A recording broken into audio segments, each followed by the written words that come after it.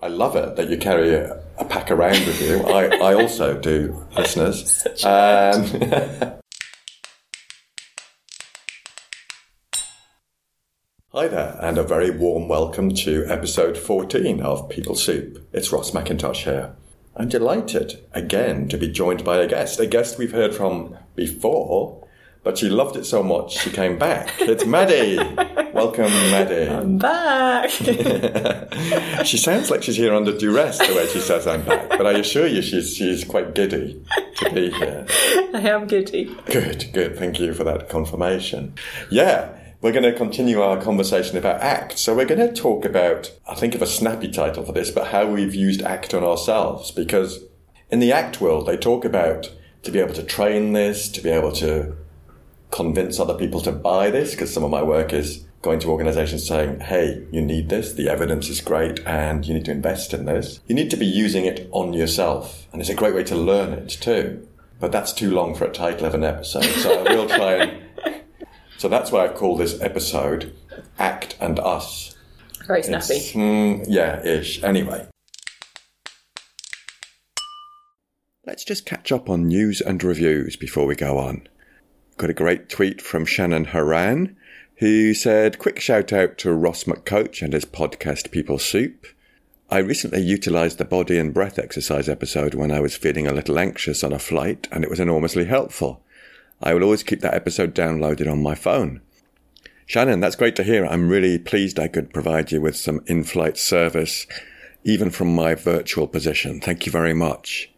Again on Twitter, Turtle Wilson said, hey, Ross McCoach, enjoying People Soup Pod, and also that mesmerising incidental music. Do you hear that, Andy Glenn? Mesmerising. Turtle went on to say, interesting mix of topics. I like the episode length, and an astute mix of ACT-based theory and real-life examples. Turtle, thanks very much for taking the time to tweet that. Really, really appreciate it. There was a comment on Instagram, which I now cannot find due to my technical incompetence, but I know Adam Lewis over on Instagram wrote something very appreciative, and I'm very grateful for that. And finally, on LinkedIn, Nikki was really taken with the photo of me and Maddie as we recorded our episode, and that tickled her no end. And as a fellow organizational psychologist, thank you very much, Nikki. This kind of segues nicely into thinking about interviews. Maybe Nikki one day will be an interviewee on the podcast. I really hope so. I do have a couple of people lined up for interviews on the podcast. I just need to work out the logistics of making that happen. Hopefully quite soon, so watch this space. Now let's go back to the conversation with the outstanding Ms. Maddie Scott. So let's get down to it and ask. I'm going to start asking Maddie a question, and then I'll try and answer the same question if I remember. But is there anything that stands out for you, Maddie, in how you've used ACT on yourself? Yeah, I think one of the main things that I've done is probably around the more mindfulness side of it. I actually got quite good at doing mindfulness when I became a commuter. So I'd always been one of those people who went to a mindfulness course, thought it was quite interesting, totally forgot to ever do it again. But when I became a commuter, I found that the time I spent between two stops was basically exactly 10 minutes, which is brilliant. A perfect amount of time to do one of those guided mindfulness sessions. So I actually got into a bit of a routine of doing it, and doing it every day, or every day that I went into the office anyway.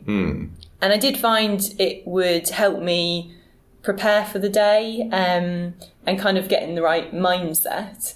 Another way that I've used mindfulness is going to bed at night. Okay. So sometimes when you put your head on the pillow, that's the time when all the thoughts rush into it and you realise what you said that day, or you worry about what's happening tomorrow. And actually just something as simple as focusing on the breath can just almost recalibrate your mind to not start fretting and worrying so much.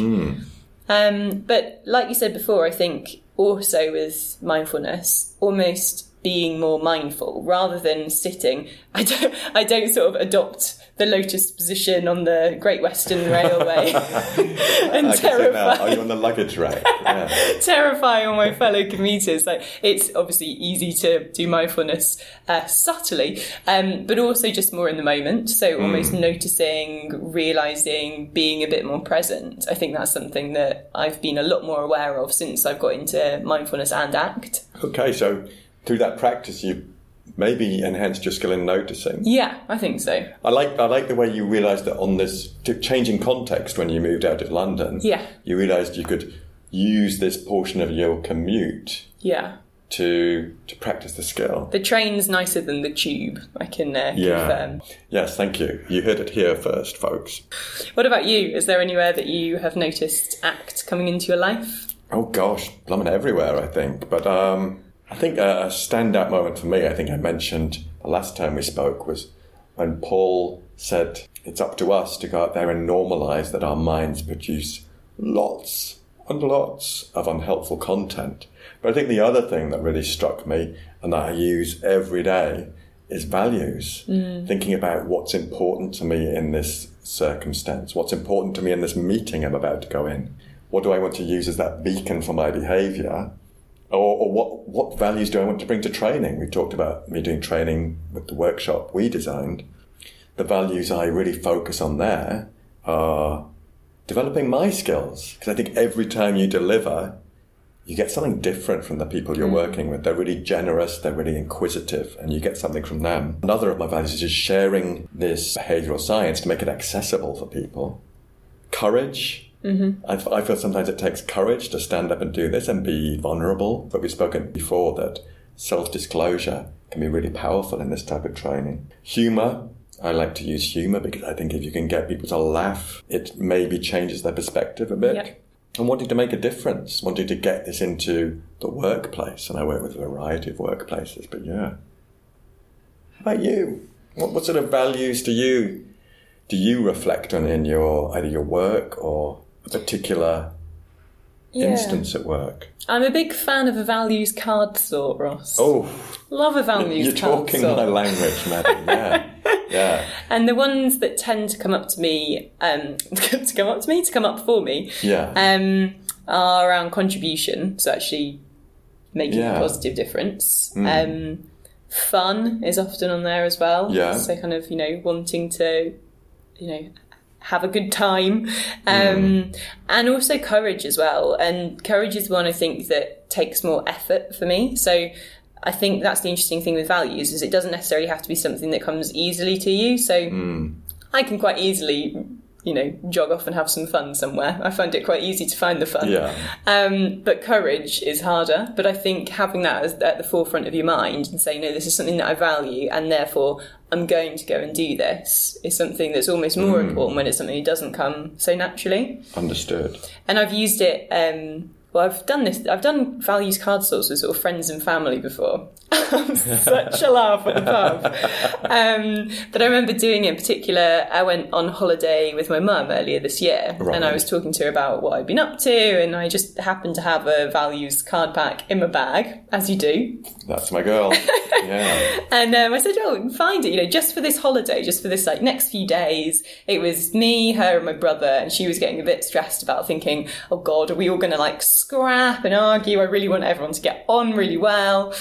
And so she did a little values card sort for the next few days. And one of the ones that came up for her was around adventure. So kind of looking for the adventure and being, up for a challenge, I suppose. And we were in Venice. Oh, nice. And I was quite keen to go on a gondola. But she was quite keen not to. And the main reason was she thought she'd look silly. Right. Understandable, people do gawk at people in gondolas. Yeah. But then she remembered the value of adventure. And so we went on the gondola and she had a great time. Wow, that's a brilliant story. I love it. Thank you for sharing it because that's the rub with values. I love it that you carry a pack around with you. I also do, listeners. But I love it that your mum chose adventure. It's quite a while, I'm guessing, since you've been on holiday with you two and your mum. And it's that adventure. People often pause on that card, actually, when I would do work with people, either individuals or groups, and they say adventure. Oh, no, I'm not adventurous. But I think one man's adventure is bungee jumping. Another man's adventure is trying a different brand of washing powder. Yeah, absolutely. They both can be adventures. It just depends on the context. Yeah. And sometimes it's quite good to contextualise values as well. So my mum probably wouldn't have chosen adventure if I just said, what are your values? But because it was around a specific event, she thought, this is what I want to be doing in the next few days.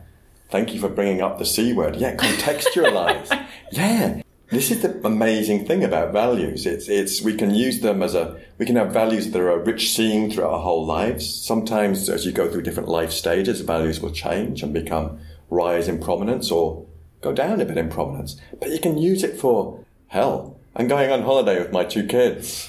How do I want that to be? And it's such a great way to use them and kind of be playful with them, have fun. And look, you went on a gondola. We did. It was wild. It was wild. Did the man sing to you? He didn't sing. Someone was singing sort of further down the canal. We did end up going out onto sort of the Grand Canal, which was a bit hairy.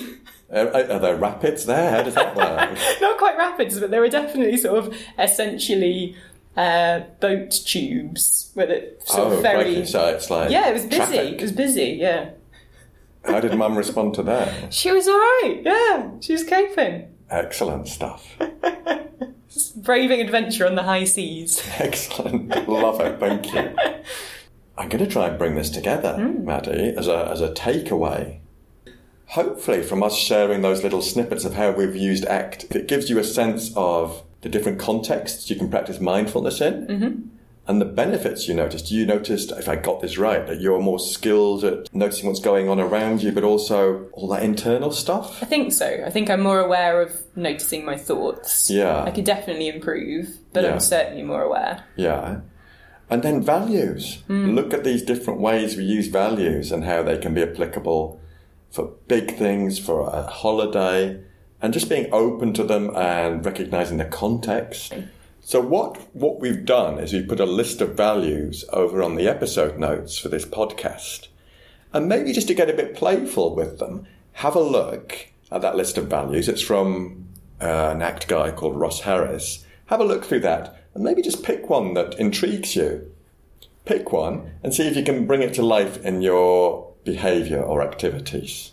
That's the challenge, and that's the key takeaway. Having heard how Maddie's used values with her mum, how we both used values in our work in organisations. Think about what you've got coming up. Maybe you've got a big event, family event, work event. Have a look through that list of values, choose one, and see if you can bring it to life in that context. That's our little top tip for you today. Maddie. Yeah. Second time you've joined us. Thank you so much. I'm hoping you might even come back again. If you invite me back. Oh, she paused there. But you're always very welcome.